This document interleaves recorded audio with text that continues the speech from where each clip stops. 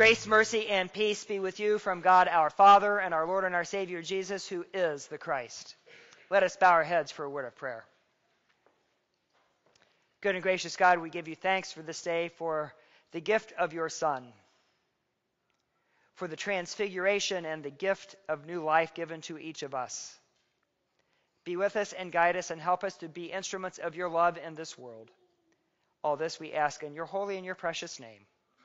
Amen. Transfiguration Sunday is a wonderful day. It's a day to celebrate. It's a day to look at the glory of God through Jesus. And it's a day that we can focus on so many things. But the way the lectionary is set up, I think we have to sort of go backwards in order to get to this moment. You know, there's so many things that we have skipped that probably will come up sometime during that really long season of Pentecost that we have coming up. But I think it's important that we look at it right now.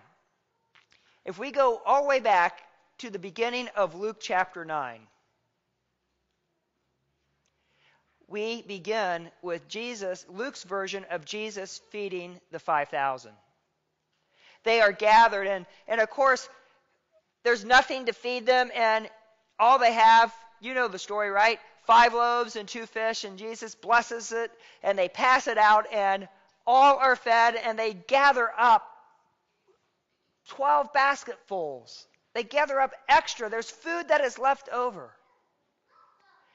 Following that, Jesus and the disciples are walking, and Jesus says, "Who do people say that I am?"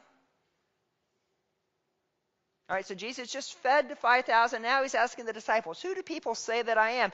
And you know what the answers were? Well, some say Elijah, some say Moses, some say John the Baptist, or one of the other prophets. And Jesus asked that question, "Who do you say that I am?"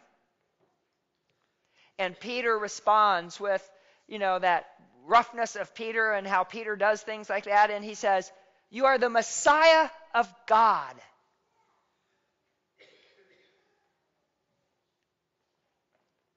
And a little bit later, as we continue to work through Luke, Jesus sends the disciples out.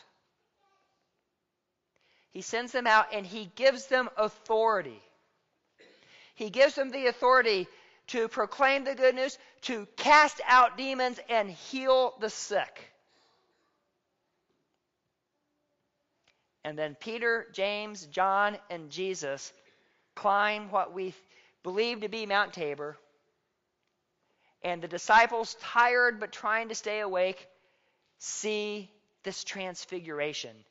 That Jesus' face begins to shine and his clothes become dazzling white. And they look and they see Elijah and Moses. And again, Peter, being that brave one that burst out things without thinking, says, "Lord, it is good that we're here. We should build 3 dwelling places. One for you, one for Moses, and one for Elijah."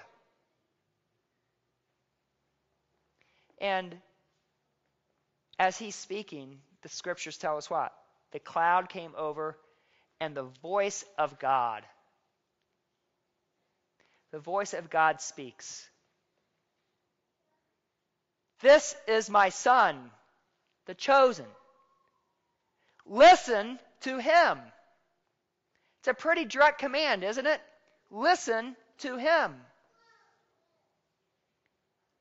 And when the voice is done, the cloud is gone, Elijah and Moses are gone, and it's just a normal day.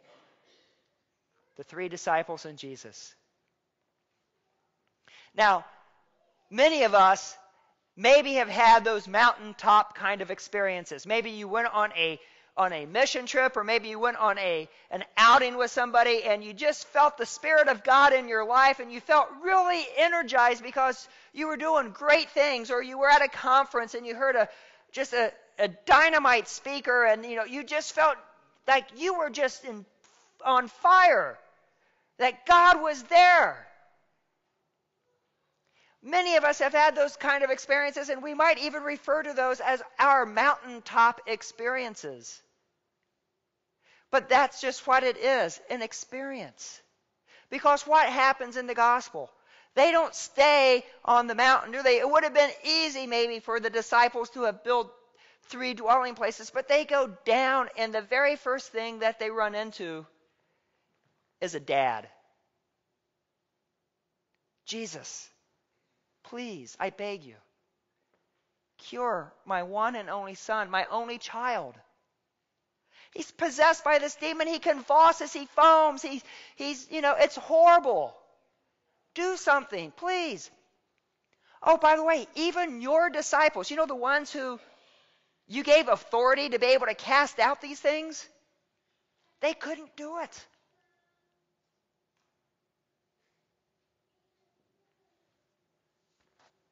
Of course, Jesus is wondering how long he's going to have to put up with this perverse generation, and they bring the child, and the child is possessed and falls to the ground, and he rebukes the unclean spirit and heals the boy and hands him back to his father.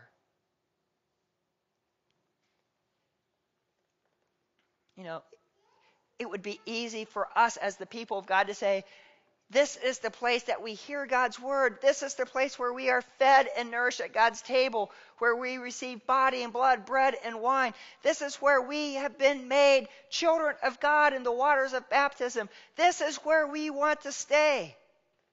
It is our experience. It is who we are. But the Transfiguration tells us that we have to not stay here, but we need to go out into God's world.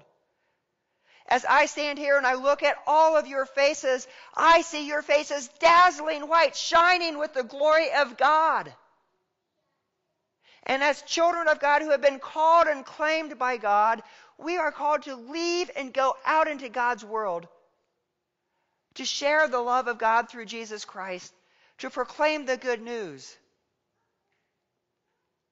and to heal those who need to be healed. Now, I've never officially, at least in my knowledge, officially have ever healed anyone. I just want to be clear about that.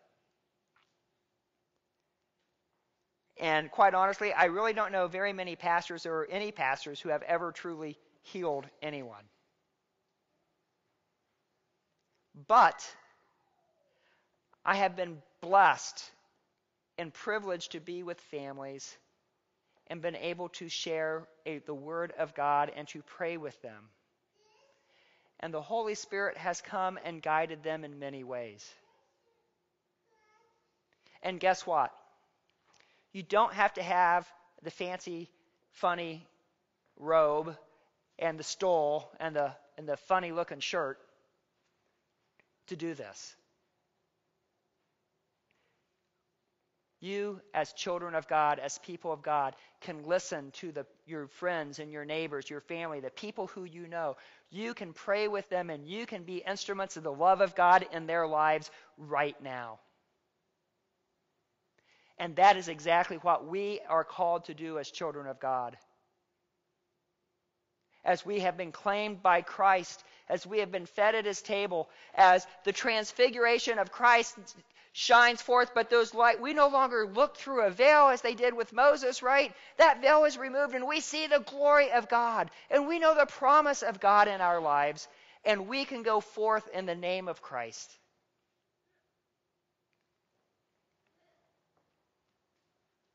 And so it would be easy to stay here. I see a couple guys here that are pretty familiar with hammers and nails and lumber, and we could build 3 dwelling places. We could do that. That would be the safe, easy bet.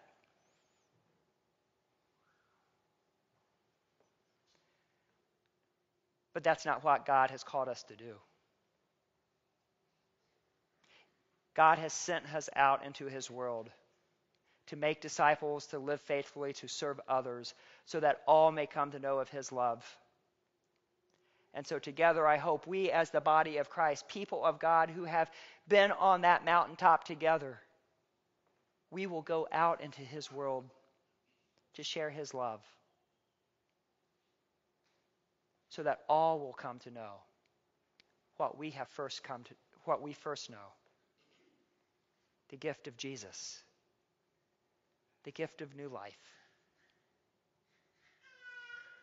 Let the Spirit of God shine in your life as we go forth together. Amen.